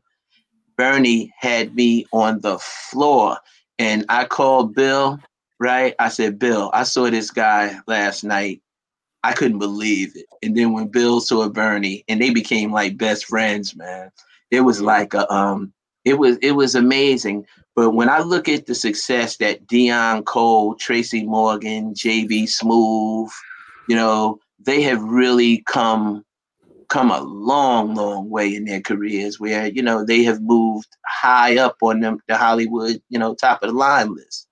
And Mike Epps is another one who I'm so proud of him. I'm so proud of him. I watched these guys like really start shining. I remember when Bill told Ricky Smiley to reach out to me because Ricky had met Bill, and Bill was, telling him that he needed to talk to me. Ricky talks about this, and just to see where Ricky's career has gone, it's just a beautiful thing. But then, more than anybody, I have to say, Kevin and David are rock stars, yo. Straight up rock stars. They like U2 and Jay-Z. You know what I'm saying? It's like it's like to see where they have taken it is I feel like, a lot of people say Uncle Bob's proud, bro. I'm proud. But more so than that, I'm ready to rock it again. I'm ready to rock it out again. I look at Avion Crockett. I look at Avion. Nobody expected Avion. When I saw Avion down in Charlotte, no different than Tiffany. All I'm looking for is, I'm not looking for an hour. I'm looking for the showcase. My Chris Tucker story is legendary. You know what I mean? I mean, the Chris Tucker story, I use the Chris Tucker story at every talent showcase I'm at, competition, because people need to understand that it's more than one winner in a competition. And Chris was on a podcast not too long ago with T.I. Expeditiously. And he was telling T.I., and T.I. couldn't believe the story that Chris was telling, but it was all about, I had a lot to do with that story. And it was as simple as this. Chris was in this competition up in the Bay Area, all right? And I was getting ready to go into the second half of kind of like the first season of Def Comedy Jam, right? We had like blew the roof off, but now they wanted more, all right? So I went out to Oakland, and they had asked me to be a judge on Saturday. So the event was Friday, Saturday, Sunday. Each night had 20 contestants. So that's 60 contestants. 60 contestants from all over, right? And you had to listen to all of them? Well, no. This is the thing. I went out there because I had to deliver a new season of Def Jam. Right. So it wasn't about me just going out there to judge and pick one comedian. I was going out there, hopefully, to book my whole season if I could. You know what I'm saying? Or whatever. So anyway, so this Friday night, I didn't know what to expect. So this Friday night, I figured I'll go watch the comedians. And the next night, I'm a judge. And then the next night, I'll be back to watching. So this first night, I'm sitting up there. And I'm watching all 20 comedians perform. So at the end, they bring the comedians all out like it's showtime at the Apollo and Kiki Shepard. and the comedians, when they call your name, you know, the top 7 move into the next round of which would then be 21. All right, 3 nights, 7 times 3, right? So now they call out the first 5. And I'm saying to myself, my favorite comedian hasn't been called yet. So they got to be one of the next 2. Right. No, they didn't get called. Now I'm in the Bay Area, right? And I'm saying the Golden Gate Bridge ain't far from here. This motherfucker might be running to jump off this joint. Yeah. Right? So I ran backstage and I said to him, I said, "Hey man, my name is Bob Sumner. You know, I'm here, you know, I have this new show and I really want to put you on there. I saw what just happened here, but I think that you was really, really good. And I'm telling y'all right now, the same set that you saw Chris Tucker do with the Michael Jackson and everything on Def Comedy Jam, that was the set he did that night. And he didn't win. And he didn't win. What you mean win?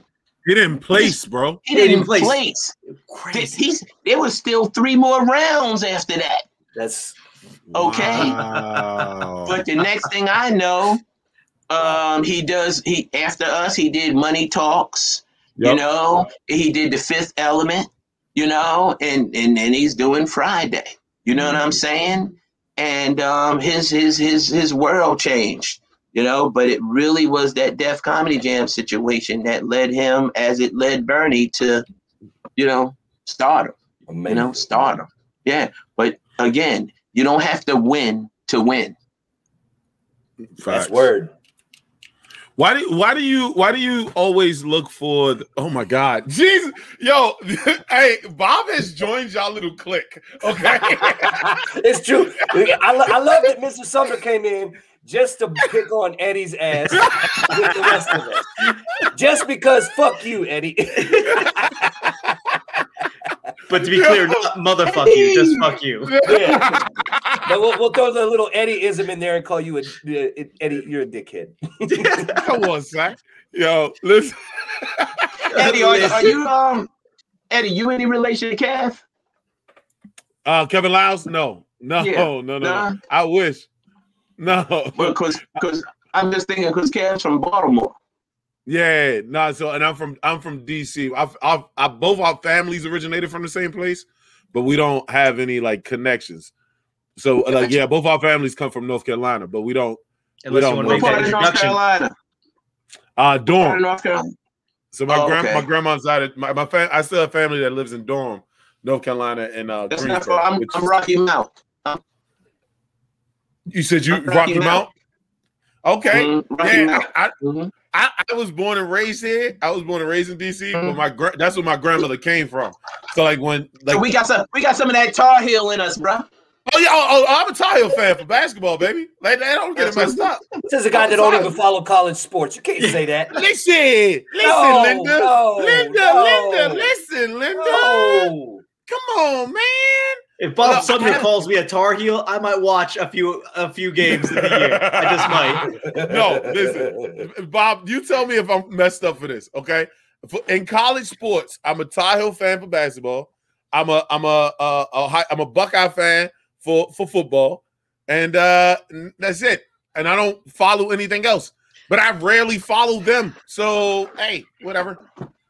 Shut up, right. Terrence. And I keep I keep looking at your Dodger hat. Oh, yes. Lloyd. It brings the color out my eyes, sir. Oh, okay. Congratulations.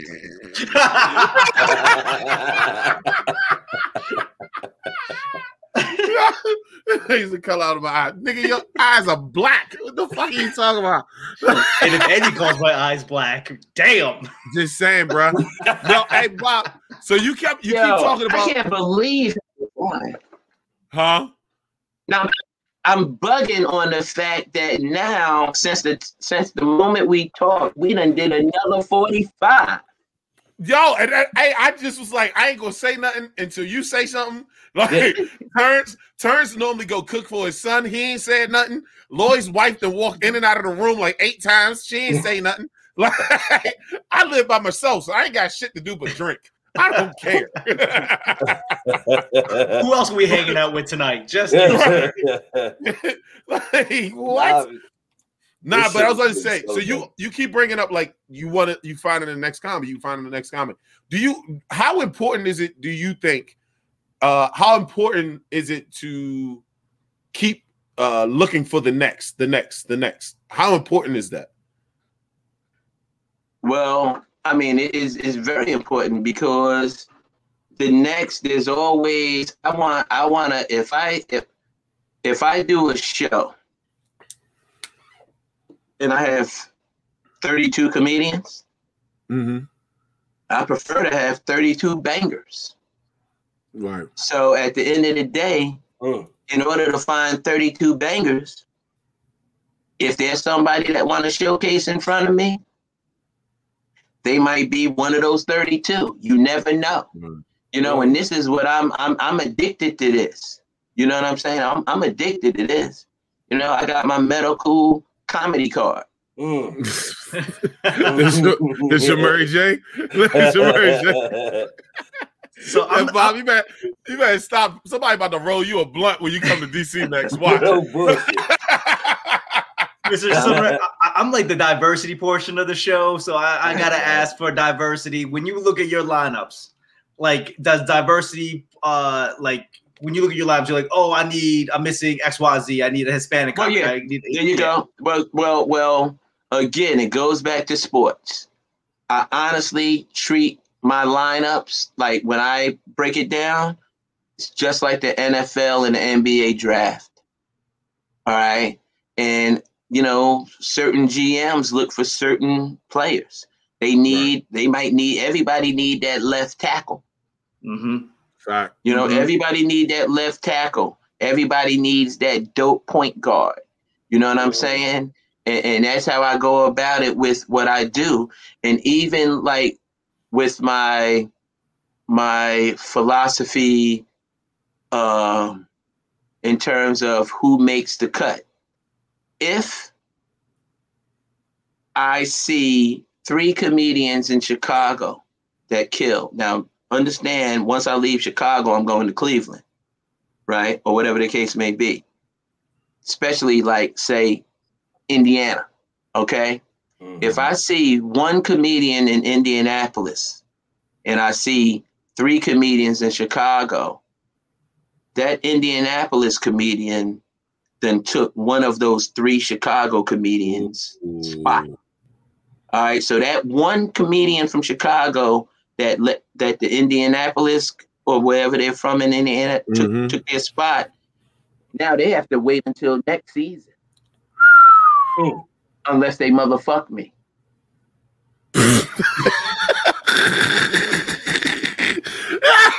They don't even know that I had my eye on them, and I know that they're gonna be even funnier if they stay on stage next season.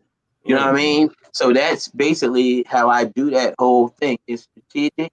You know, I have to have at least 1 woman on the show, you know, along with maybe another one hosting the show. You know what I mean? Because everybody can't host the show. You have to even have the right host. Some people, and the other thing is, why don't people start understanding that they just went last? They didn't headline. You know, it's a lot of shows that people be talking about they headline. As a headline. No, you went last. You know, headliners are in Vegas. You know, Vegas is headliners. Headliners are people that had a discography of hits. And now they done took their act to Vegas.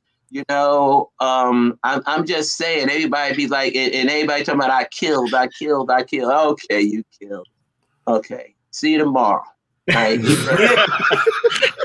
There's a difference between being a headliner and a closer. I want to be a fucking closer. Yeah. Period. You want to be a closer? Yeah, yes. Bang it, knock it out. Knock it out. Shit out. Close the fucking show. Yeah. You can't follow me. And the same thing goes with, you know, hey, commit to that microphone no matter no matter who you are on that stage. You can't, like, it's one thing that the comedian is asking you to, like, don't really, these are the subjects that I'm talking about. This is the headliner. You know, you respect that. You know, you don't want to talk about the same stuff they talked about. But whatever you're going to go up there and do, don't half-ass it. Kill. Because that headliner is going on to the next spot. You're going to be there. Or if you do it right, if you open or feature the right way, that headliner will take you with them. Mm-hmm. There's a way to play it, but the thing is, you always got to give it your all. Don't act like because you didn't want to steal their thunder. If the headliner is the headliner that they supposed to be, it don't make a difference what you do. Ooh. That headliner might produce your special. Right. Right. You know what I'm saying? That's the beauty of Tiffany again. You know, these comedians got years and years of experience over her, but she's good in her space. Now she want to see them come up because they deserve it. You know, the only show they ever did was them shows that I produced. Nah, man, it's bigger than this. You know what I mean? I'm the guy that just try to get you to the water. Woo. I'm going to spend the next 5 minutes whenever this is done. I'm not in a rush, but whenever this is done, it's going to take me at least 5 minutes to pick up all these fucking gems. Oh, no, I'm rewatching, bro. You don't want to do the clips. Yeah. I'm going to spend the next 5 minutes crying. Don't mind me. I wanted to be a closer. Yeah, guys. I mean, and just know, and let Ray know, I mean, as you guys keep building and doing what you're doing, you know, maybe at some point I'll drop back in here on you guys, you know what I'm saying, and see what the progress is on both ends. You know, in April, I just finished Saturday morning. I shot a special that chronicled my 5 years at the Apollo, these past 5 years. So that's going to be streaming on the Apollo streaming service. And during, you know, April was that comedy month and everything. Yeah. So make sure y'all check that out. It's going to be pretty dope as I keep trying to grind this thing out, man, and look for opportunities for you guys, you know. We appreciate that's what's up. Seriously, man. Thank you, man. I don't think we've done a 2-hour podcast yet, but God dang it. Hey. It feel like 2 hours. That's what's up. Did it feel like 53 minutes ago? We just said, hey, Bob, I know you got to go.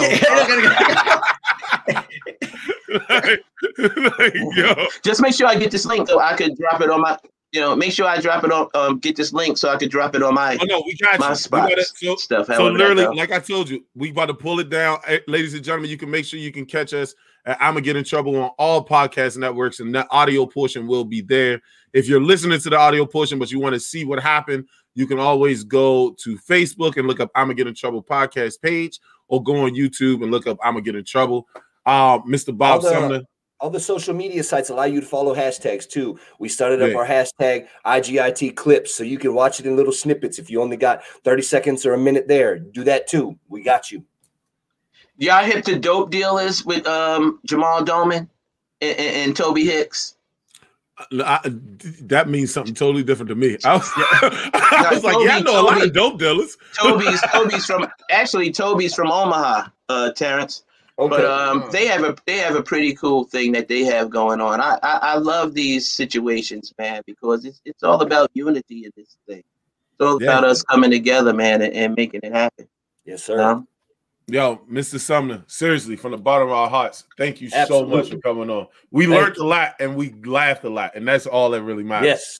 You guys be safe, man, because it's real out here. You know, we didn't even go into that part, nor did we have to. But I've lost a lot of people this year, a lot of close people, and I was actually in a funk where I wasn't even entertaining these. Like, a lot of people was trying to get me to do these things. There was no way I could do it at one point. But I figured that it was time for me to get out here and, say what I had to say and do what I had to do. And here we are. We appreciate it. We appreciate it to the most, man. And can you say that one more time where you want these comics to drop their clips to you and everything? Yeah, all comics should be sending their material to submissions@laughmob.com.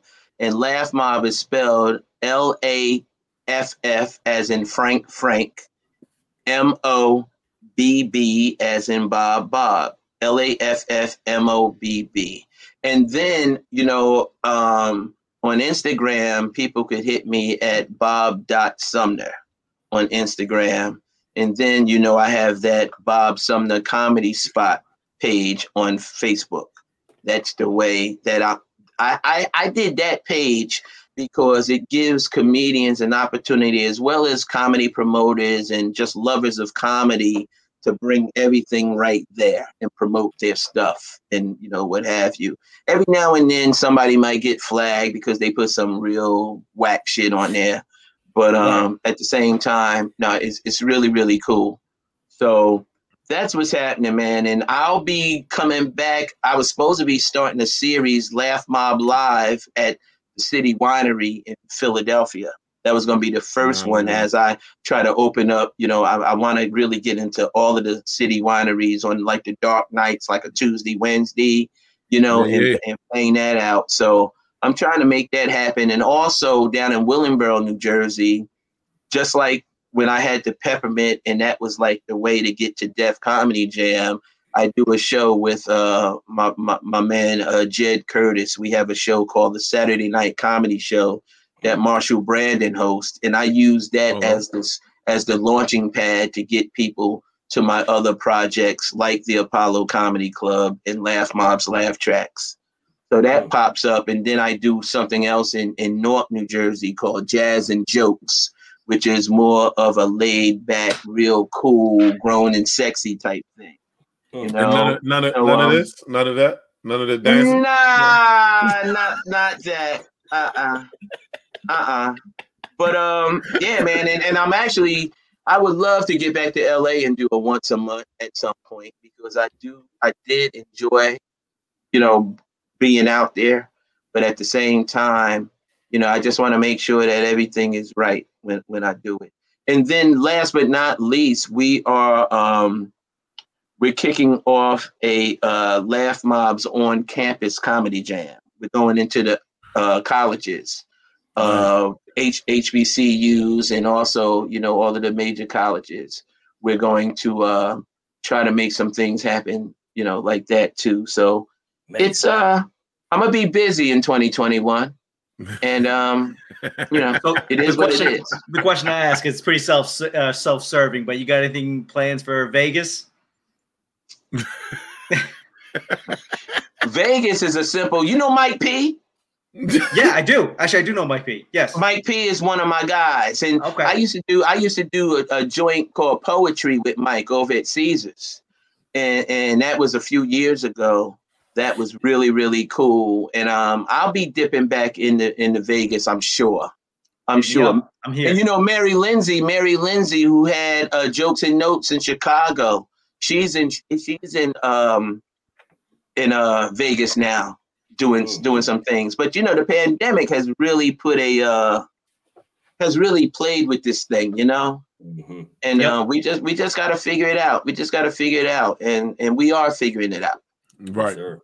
Yeah. Yo, I can't wait to have you back in DC. I will definitely send you some tickets to the DuPont Underground so you can check that show out with us. And as well as the DC Comedy Festival. Soon as we back to business, we're gonna get this panel started just for you. I swear to you.